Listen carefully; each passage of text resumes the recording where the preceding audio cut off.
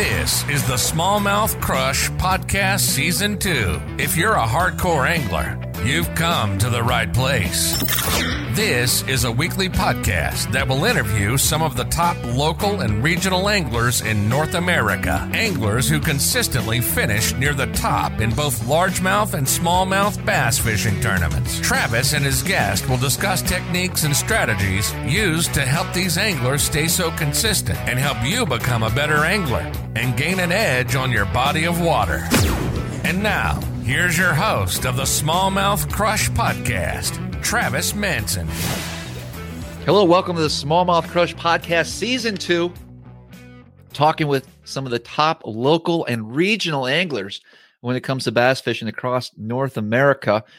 And we're going to start it out with a Canadian. But before we go there, let's talk about The Reel Shop. They're with us again for Season 2. Guys, The Reel Shop is my number one stop when it comes to all my fishing tackle needs.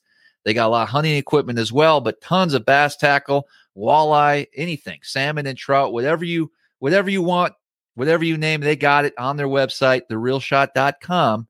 And you head on over there, use my code SmallmouthCrush15. Of course, you get 15% off your first order. So definitely take advantage of that and let them know Smallmouth Crush sent you. Let's get into it. Season 2. Jamie Bruce, how are you doing? Hey, man. How's it going? Man, good to have you. Super excited to talk fishing with you. I know you're up north, but there's some good fishing to be had. Some of the top smallmouth anglers that we had on Season 1, most of them were Canadians. Something's going on up there, dude. Yeah, I mean, it's not really an accident. Part of the reason for the top smallmouth anglers coming from Canada is smallmouth is the dominant species here, over Sure. largemouth. There's a lot of anglers up here that are really passionate about bass fishing. It's a short season up here. There's a lot of really competitive events. So I would expect that, Canada will keep pumping out some anglers as we go here. So. Oh, they will. Before we get into it, if you could just take a moment and talk to us a little bit about your background, where exactly you're based out of, and how you got into fishing, if you could. Yeah. So, I mean, started out pretty much as your standard kid, obsessed with fishing. Grew up always near Lake of the Woods, which is a huge, huge lake up here. It borders Manitoba and Minnesota. And, it's about 80 miles wide and 80 miles long, full of islands, full of cool stuff. Started out kind of walleye fishing like everyone else. That was always the dominant thing around here, and started getting into some of these tournaments around here. Got my teeth kicked in the first couple, but I just loved it so much. I threw everything I had at it. And, not really knowing what I was doing. I just, I gave her, I fished every day, fished between night shifts, everything like that. And then finally started rolling with tournaments a little bit. And, there's nowhere else I'd rather be. This lake we're on here is just so dynamic. It really is like bass fishing paradise. Yeah, definitely. I've heard a lot of stories. I've never been there personally. Walk me through, kind of the setup there. Obviously it's a big body of water. I assume, just based on videos and pictures I've seen, a lot of structure, islands, drops. I mean, you name it, right? It's there. Largemouth, smallmouth, a variety of all different fish species, but it's got to be somewhat overwhelming. Do you feel you have it dialed in, or is there a lot to learn there? There's no one that will ever have Lake of the Woods dialed in. It fishes like 5 or 6 different lakes. I'm going to say the word dynamic a lot because there's no other way to describe it. There's crystal clear areas that have deep smallmouth down to 40 feet, and 2 miles away, it could look like you're fishing in Louisiana, throwing a chatterbait up under a bush for smallmouth there as well, and largemouth. If someone ever says they have it dialed in, they're lying to you. It's just so huge. There's only boat ramps in certain portions. So a lot of the areas of the lake are still so remote. They're 50 or 60 mile boat ride only. So, even living here, there's places that I can't go to every day, given weather and fuel constraints. And and things like that. So it just really has been a great place to learn how to bass fish. You can fish for largemouth and smallmouth and, all the other species, muskies and walleyes and everything, but you really can do whatever you want. And, part of its curse is that it's so full of fish, you're going to catch 2 to 3 pound bass doing everything. And you'll kind of trick yourself into thinking you're doing the right thing. And that's what happens to a lot of the tourists, if you will, that come up here and fish tournaments. They fish around town and catch literally 100 bass and think they're going to do fine. And then they get stepped on. Right. So it's hard to explain without seeing it. There's little towns along it and people can have those dialed in, but no one has a real lock on every little area of the lake. That's crazy to think that there's such a stretch in between boat ramps and it could be 40, 50, 60 miles. That's a lot of water.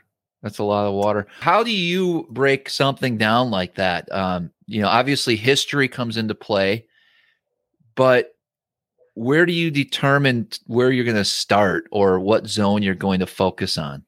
I mean, there are, like I said, there's fish in every corner of the lake. There's most of the tournaments on Lake of the Woods have like a boundary, a specific area of 30 or 40 square miles that you have to stick with. Okay. The big tournament up here, Kenora Bass International, it's like the Super Bowl up here. It's a 3-day bass tournament, $800 entry, 150 teams. And that's the one that attracts the names. And that's the gloves are off. You can go wherever you want. So in a tournament like that, you'd want to focus on the more southern end of the lake. It's a short growing season up here. So, if it's a little warmer down there and a little less pressure, then the fish will be maybe a 1/4 pound bigger, not much of a difference. So that's kind of how you look at that. As far as the rest of the lake goes, if you can fish anywhere you want, you really have to look at your strengths and just narrow that down. Sure. If you're someone from the Great Lakes, you're going to be a little more proficient in deep water angling, and you're probably going to look at smallmouth out in like clear waters of areas like Whitefish Bay. If you're a river rat and like throwing hardware and fishing shallow, then you're probably going to find yourself in some of the creeks and bays and just shallow water areas on the southern end of the lake. If you're a largemouth angler, there's huge endless flipping and frogging bays. They're kind of needle in a haystack, but you can do that too. So, I mean, that's not totally answering your question, but that's, if you're someone coming from somewhere else, that's how you have to look at it. What typically wins? Is it a mixed bag, or is it smallmouth over largemouth, or is it largemouth over smallmouth there? Well, it used to bounce back and forth quite a bit. But in 2014, my partner, Brian Gustafson, and I, he's a hammer up here. We fished together. We won it with almost all largemouth in 2014. And there hasn't been a largemouth in the first place, in any of the 3 days of the first place team since. Crazy. So, yeah. There's your answer there. It used to be back and forth, and the smallmouth have just pretty much exploded, to where you can't compete with largemouth, especially in a 3-day event. Right. Well, I definitely want to talk a little bit about your strengths and how you target smallmouth up there. But before we go there, take me back a number of years ago when you guys won on largemouth. What was the predominant pattern? What were you doing? Our largemouth aren't, it's not like the TVA where they get out deep and do all kinds of crazy stuff. They're pretty much locked in these big like frogging bays. So in 2014, we went to one of these areas that's 70 miles away from the takeoff, found a few fish, and they weren't getting fished for, and they were just big largemouth. We had a 23 pound bag in practice without drilling everyone we caught. So that was, we knew we could go catch 16 pounds of smallmouth and get 12th place, or just go, put our money in the hat and go swinging for largemouth. And the water was up. It was high that year. We had a tough first day, just caught a couple of randoms, and you can always fill your limit with smallmouth. You'll never not catch a limit on this lake. So we did that, survived. And then the next day we just went for it, and I caught a 5 and a 6 pounder on back-to-back flips. They were up in matted coontail in the bush. So yeah, it was then, we had just under 21 that day. It was a tournament record at the time. And, right. And so the doors, we had a 3-pound lead or whatever it was. And these smallmouth guys get 17 pounds every day or, right there. So, our only chance was to go largemouth fishing again, and we caught 1 5-pounder. And at the end of the day, like I said, this lake's so good. Literally with 20 minutes left, we pulled in. You can almost see takeoff, and caught 4 2.5-pounders and won the tournament. It was a wild ride. So I thought I was a largemouth expert after that, and right. And we didn't win. We haven't won after that, actually. So if you could choose largemouth over smallmouth, what would you pick? Well, I mean, largemouth are kind of an exotic up here. This is the northern line. They don't exist further north than Lake of the Woods and the surrounding lakes. Okay. So there's probably, these numbers are obviously just made up, but it seems like there's 100 smallmouth for every largemouth. Or more. Like there's lots of lakes that don't even have largemouth in them. For me, like you obviously want what you can't have. So I chase them a lot. In tournaments, I've learned that, if you want to win, you need to predominantly chase smallmouth now, especially with advances in electronics. You just can't compete with that, flipping around for 5 largemouth a day. So what's your favorite technique when it comes to largemouth fishing? What attracts you to, that aspect of bass fishing? Flipping. I mean, it's just so intimate. Things happen so fast, and you just feel like a boss when you boat flip a 5-pounder right at your feet in a tournament. And that's the most exciting for me. There's not really a whole ton of ways you can catch largemouth up here. It's pretty much flipping, frogging, and then they really just don't go deep. They pull out a little bit in the cold water, but for me. Are you flipping matted vegetation? Are you flipping sparse vegetation? What's your cover of choice? I mean, it all depends on what's going on that year, how the rice is growing. If it's a year where the rice grows really thick, then you get these mats that you can flip around.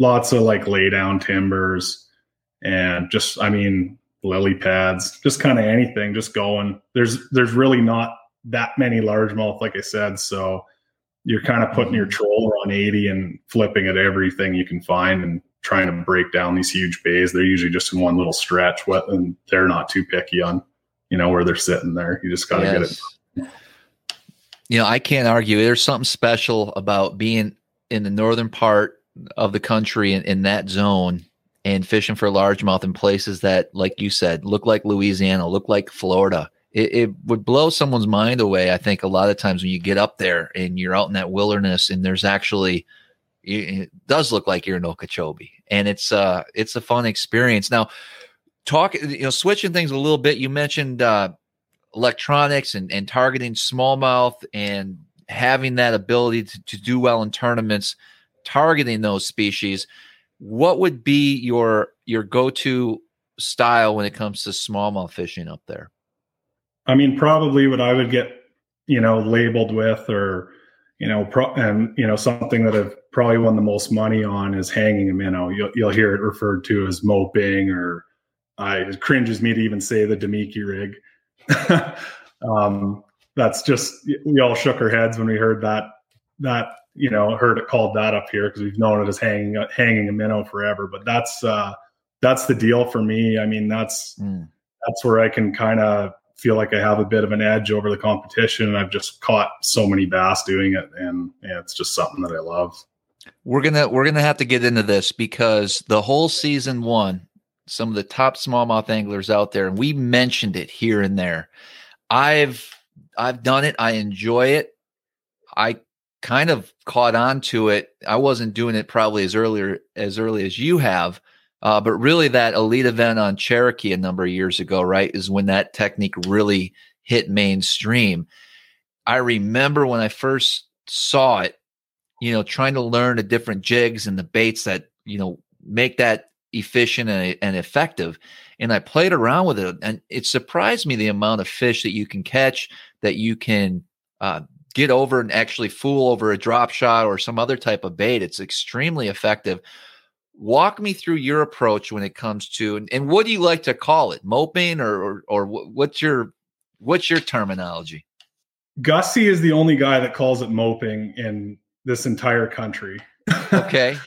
So, like he's mentioned, the Linders, kind of had a part in its inception and everything like that, and they referred to it as moping. But we all call it hanging a minnow. Hanging a minnow. Yeah. So, I mean, it used to be the Berkeley Power Minnow was number one for that. Okay. The 5-inch Power Minnow and the 4-inch Power Minnow came later, but those on a mushroom head or kind of how it started. It's since refined. We use the BT Smeltinator head now. I'm sure you've heard of that. And a Z-Man jerk shed, a 4 or 5-inch. And that's, that's really, that was like the biggest find in this tech's history. It just floats and you can catch a bunch. So it's a real important part. Somewhat familiar with the Z-Man lineup. Do they make a scented, like a jerk shad, and an unscented, or how does that work? And is there one you prefer over the other, or do they both work? Yeah, there's one called the Streaks. It's essentially the same profile, and it's what they would refer to as a fresh plastic. So it doesn't have any salt or scent. The ones I use are the scented jerk shads. Okay. I always look for the greasiest one in the bag. Like, I want the most scent on there as I can get. So, I mean, that's my take on it. I try to read the scent quite a bit. So, wow. Okay, so we got to go deeper and deeper, because this is I'm learning something here for sure. I love about it. This is some good stuff. 4 or 5-inch. It's a Smeltinator head, correct? Mm-hmm. What is your typical size jig head? I've been gravitating more towards a 3/8 for almost every application.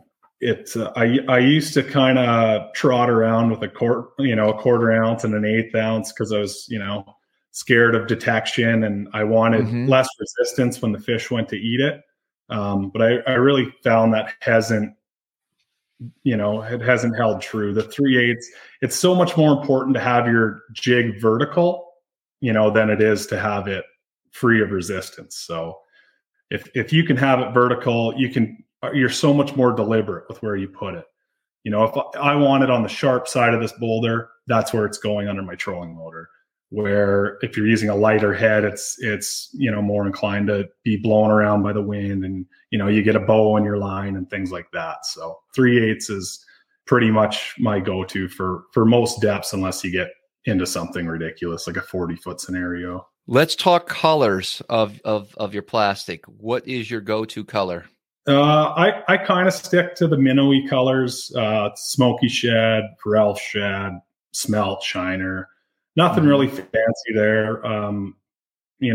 White bellied or, a little bit transparent. I really don't go too crazy with playing with colors. I don't really go too offside and use like a chartreuse or a pink. Well, I was curious about that, because, Z-Man, they not only make a lot of great baits for largemouth and smallmouth, but they're big into redfish and stuff like that. So they have, and these jerk shads and whatnot, they'll use them for redfish. And they got some crazy looking colors. And I was always curious. Sometimes a smallmouth will get really aggressive on a chartreuse or a pink or something crazy, or they'll want that natural looking profile, that color. And so I was always curious if that would work. But it makes sense, because you're basically fishing around the type of forage, right? Like, are you smelt up there, alewives? I don't know. Yeah, we have smelt, shiner, and Cisco. So all like a fatty, shiny skin bait fish. Right. Now, as far as your setup, let's talk a little about the rod, the reel, and even the line, if you could, with that. Yeah. I mean, you really don't have to get too crazy with it. A 7.1 to 7.3, fast action medium, spinning rod, any reel. Usually stick with 10-pound braided line, Suffix braid, and then I use a great big long 10-pound fluorocarbon leader. I have it almost into my reel. So a lot of the time, like, I'll have all fluorocarbon in the water. If they're up that high in the water column, then it having that long leader just kind of, until you really like catch a lot of fish on it, you don't realize how many like little drive-bys you get, and you pull away from them lots, just out of reaction. And having a longer leader, not for line detection, just more for a shock, like a shock resistor. Makes sense. So, yeah, I mean, the rod I use is it's a 13 fishing Envy. It's a 7.3, and you don't want a big broomstick for it. It's got to load up, and it probably the same rod you'd use for a tube or something like that would work. It's not real specific on that, because you're not imparting any action. You're just standing there holding it. So when you're over a fish and you're positioning your boat over it, you see it I'm assuming, are you seeing these fish on the graph before you're dropping down to it, or are you fishing it blind? It depends on the scenario. I used to only drop if I'd see them. Up here on these shield lakes, part of the Canadian Shield, they're formed by glaciers. So there's these huge like boulders, like I call them Volkswagen sized boulders. And a lot of times you can see them. You can see them on your forward facing sonar. You can see them on down imaging, but a lot of times you can't. And you just have to, if it's a sweet spot, you just kind of have to hover over it and let them come up. Obviously, the ideal situation is you see a big pack, like a big pack 50 feet in front of the boat on your live scope, and they're there. But a lot of times, especially during tournaments, when they start getting pressured, they'll tuck down into those, into those crevices, and they'll only come out once they see it. So, okay, so we got the right rod, we got the right setup, we got the right bait. Now we got to find where the fish are, which we'll get to. But once you do find them, talk to me about that scenario where you saw them out front, 50 feet out. How are you making that pitch, and give me the perfect setup? Like, how deep are these fish? Are they on the bottom? Are they suspended? Typically, if they're sitting on one of those big boulders, and there's usually a pack of 4 or 5, so a couple will be off to the side, and if there's enough of them on it, there'll be some just above the boulder. They don't really like these smelt scenarios. They're not really chasing them as much. They're kind of just sitting back and waiting to ambush. They don't get as nomadic as you'd think and go chase them. But anyway, yeah. So if you see this pack, I mean, it really depends on the day. And this is something we've just learned since forward-facing sonar came out. But a lot of the time you'd think, okay, I can see them out there now. I can just cast at them and I'll catch them better. They won't be scared of the boat. It'll be like fish in a barrel. But a lot of days you'll throw at those fish and, start bringing your swim bait or whatever back, and they'll all just fall off and sit under your boat. You might get one, but the rest will still come with it. Mm-hmm. So my perfect scenario is it'll be a day where I'm catching them well under the boat. I've had my best success in depths from 12 to 20 kind of thing. So my ideal scenario is to get right on top of that boulder instead of casting at it and pulling all those fish off and breaking up the school.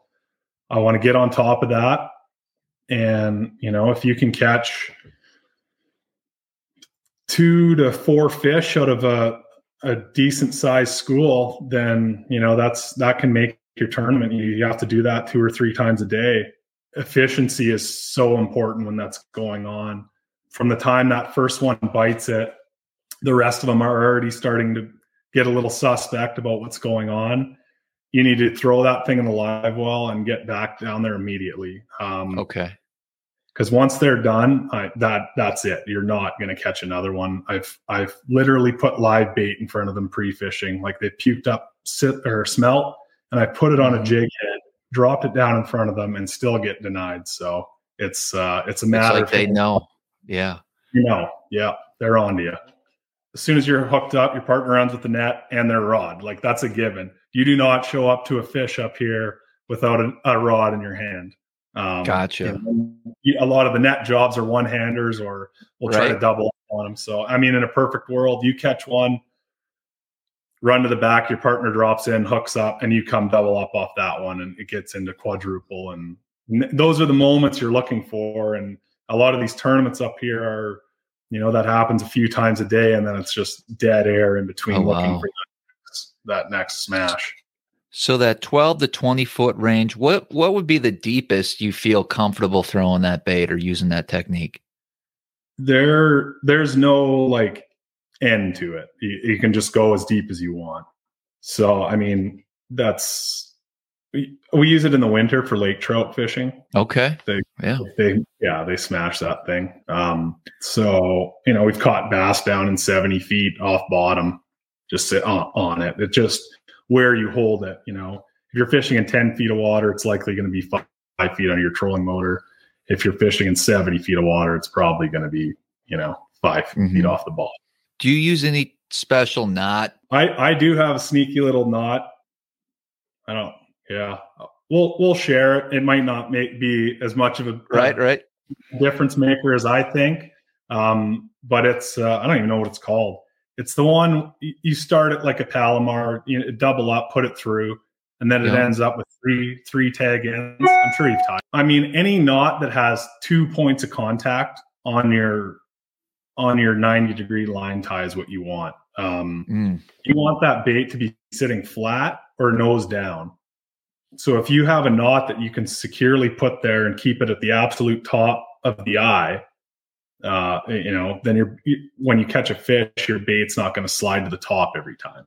So if you had something like a loop knot, your tail would be facing down, and it would be a hindrance. So, and that's where that Z-Man plastic really comes in, because it's naturally buoyant, so it just levels it off.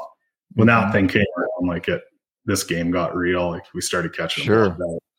So you won't really mess with too much. I mean, I'm sure there's other baits that are just as efficient, or at least resemble, a bait fish like that would work. But you're really big into the Z-Man product lineup for that reason. Yeah, I mean, I'm not totally ignorant to like Max Scent or anything like that. They have a 5-inch jerk shad, as you know, and it looks like the baits we use here, and I would say it catches them just as good as the Z-Man Minnow. Even it doesn't have the buoyancy, but it's still just that scent is like, it must be a little bit better, and it's just maybe a little bit tastier. So they'll eat it just as good. But the problem is it's not bulletproof plastic. It's sure. Tough plastic. It still comes apart. So in these scenarios where I'm saying, like, you got to make hay while the sun shines, if your bait rips, it's game over. Or a lot of times you hit it and you miss them, and your bait gets, you get your pants pulled down, or it rips, and then it's not perfectly straight and you're done. So that's the difference there. Man, hanging a minnow. Who would have thought? What are we looking for? Now, we're going on these bodies of water and we're graphing. Are you looking for structure? Are you looking for fish on the graph over structure? What's your typical scenario when you're going out locating a place to throw this technique? Up here, our lakes are, like I mentioned, they're shield lakes, and they pretty much have unlimited structure. You can't fish every hump in the lake or ledge, I just try to move as fast as I can. There's obviously things to look for. If they're eating smelt, you want to be near deep water. It's kind of your standard, like, deep fish rules apply. But you can't be lazy. Like, you just have to get on your trolling motor. And like I said, a lot of times they'll tuck into these little crevices, so you can't idle these spots and write them off. And that's a lot of people's fault up here. So, I mean, when I'm pre-fishing, I'll fish 75 or 80 humps in a day and find, 7 or 8. They need to have that right recipe. They can't just have like a flat top on them, or like a slow tapering thing, or they'll have different species of fish. Like, there's a lot of walleye up here. So how do the walleyes react to that? They bite that as well? Hardly. Like, really? You're going to catch walleye almost every day doing it. But if you put a Ned rig in front of, in a school of walleye, you'll catch a ton of them, like hundreds. Interesting. So, they're kind of they are kind of more reaction eaters. They're just not as curious, and it doesn't happen as much as you'd think. But you kind of have to stay away from those things to catch the bass up here. Okay, so they don't hang out in the same zones. They like to keep their distance. Well, they kind of trade by the day. Depends on the area. Like one will muscle the other off structure. It depends on how dominant they are in that area. But I mean, there's really no rule book on where to find these deep smallmouth. There's a lot of smallmouth up here, so you're going to find them if you just keep fishing. Man, good stuff. Good stuff. Hey, we're going to take a quick break, and we'll be right back. You're listening to the Smallmouth Crush Podcast. Don't rush out to the water just yet. We'll be right back after this break. Hey, this portion of the Smallmouth Crush podcast / video is brought to you by Monster Bass. What is Monster Bass? It's a monthly subscription where they send you the best baits for the places that you fish and then teach you how to use them. It's a company I choose for my monthly subscription, and you can save $10 on your first purchase at Monster Bass by using my code SAVE10. Head on over to monsterbass.com. Sign up today. Don't forget to check out their tackle store on their website. They got some great deals on tungsten weights, whether it be drop shot weights, flipping weights, worm weights, whatever the case may be. Some of the best prices you're going to find anywhere over at monsterbass.com. Again, that's code SAVE10. Let's get back to the podcast.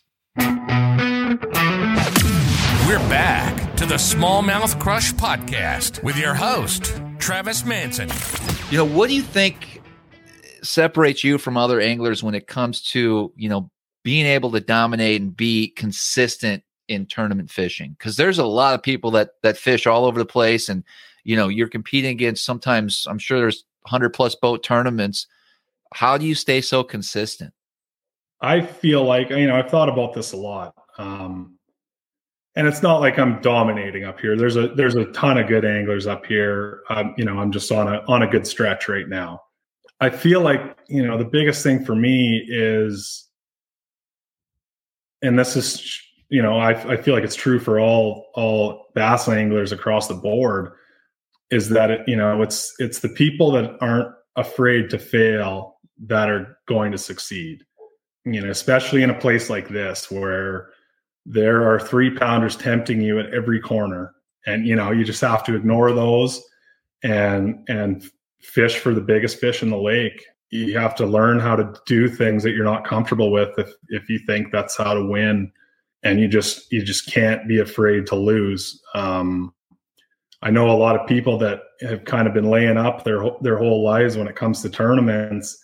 If you're fishing for second, that's as high as you're going to get.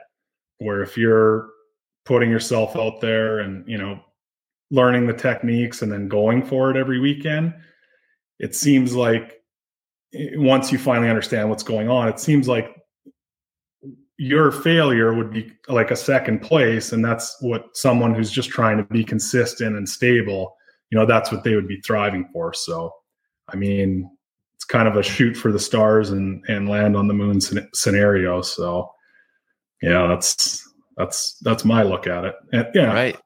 There's the obvious things, work ethic and, paying attention and all that stuff. But I think it goes a little bit, more into your head than people think. So such a short season up that way.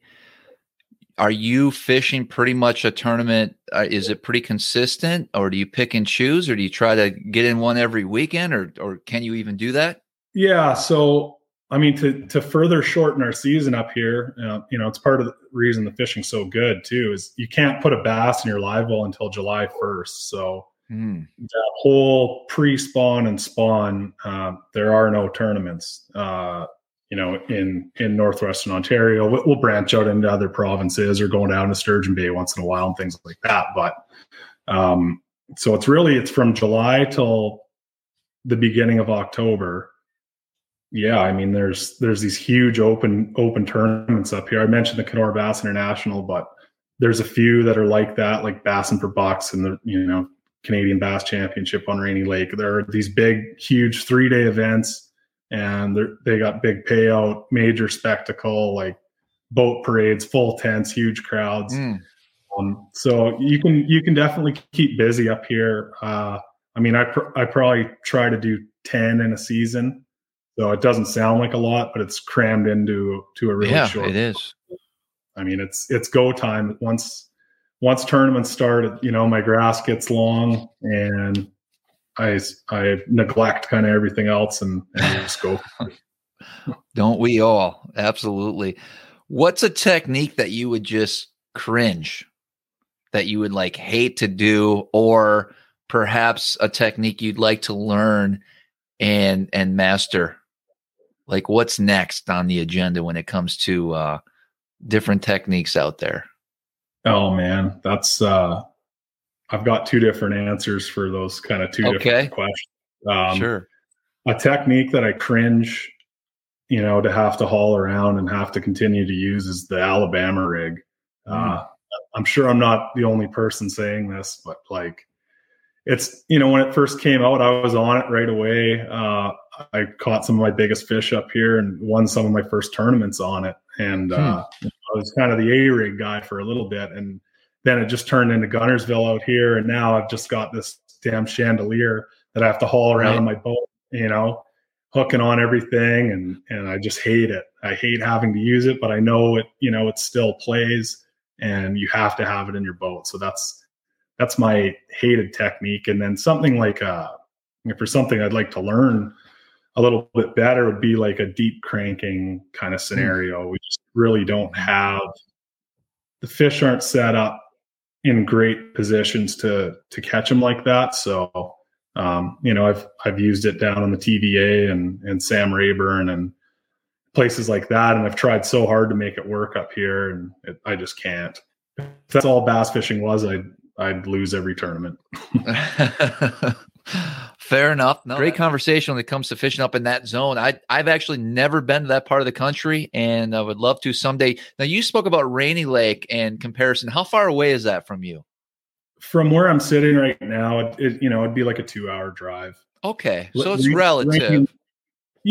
Rainy and Lake of the Woods are actually connected by a river. You can't get the whole way by boat, but sticking with season 1, asking these two same questions to every angler. I want to carry that tradition on to season 2 of the podcast. So I got to ask, what's your personal best, largemouth or smallmouth? What's your biggest bass? I mean, largemouth is easy. Back when I was like in my low 20s, my wife and I somehow talked her into going to the Tennessee River for like March break. She'd always want to go somewhere warm, and I'd say, well, it's pretty warm in Chickamauga right now. So we'd drive down there, haul my boat, and go fish there. Our first full day there, I caught it was 8 pounds, 10 ounces largemouth. And it was like, whatever, 24, 25 inches long.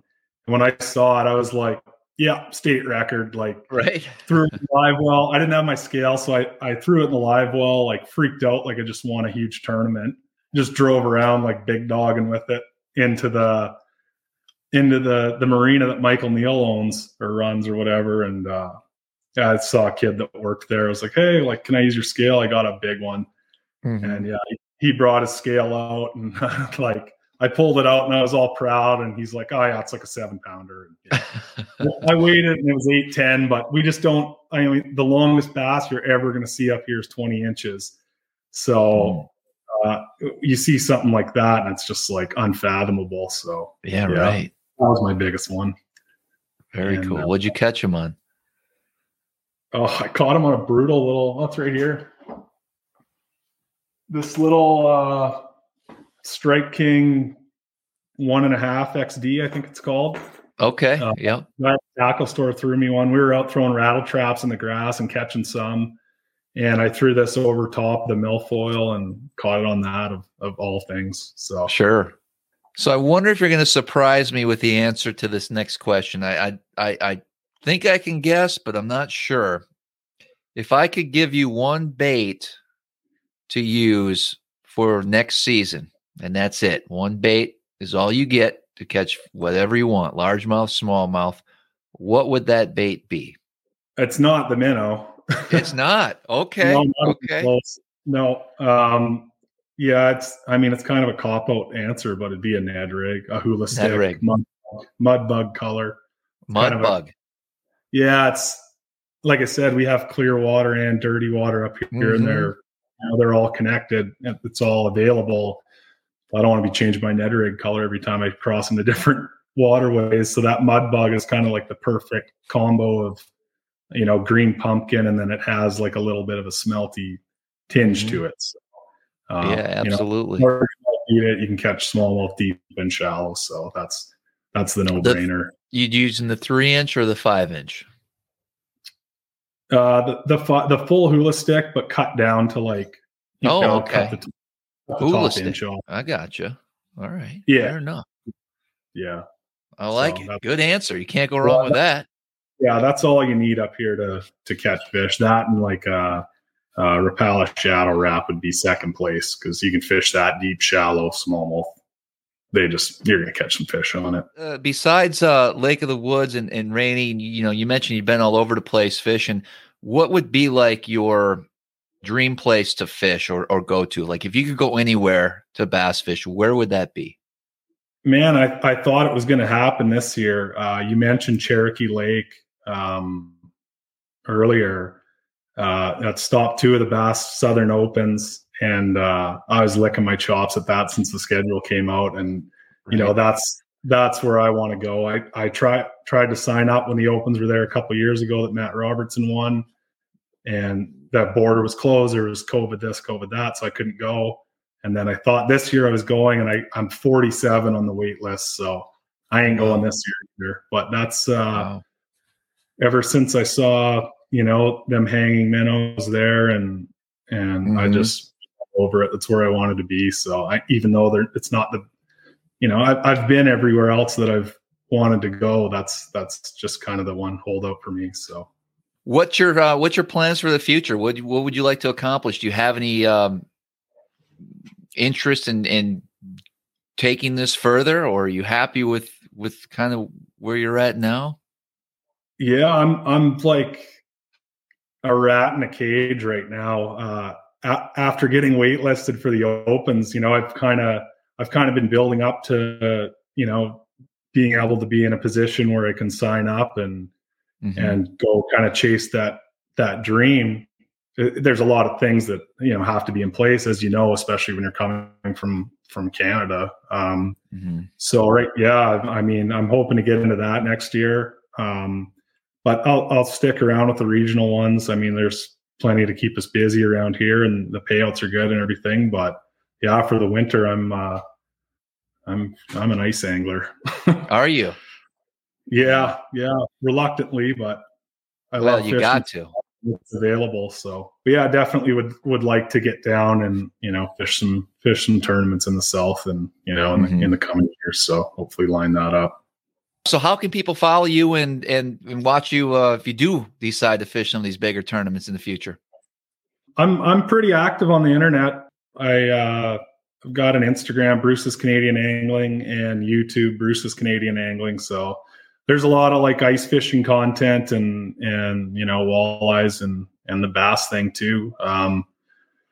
So yeah, pretty easy. I never thought I'd be a big online guy or running around talking to a GoPro, like a 13-year-old kid. But as it's kind of the way of the future, and I do really enjoy sharing the adventure. So yeah, check out the YouTube page, and it's a pretty cool area, and it can showcase it decent up here. So absolutely. Well, we really appreciate you coming on, sharing this great information. Got me excited about hanging a minnow.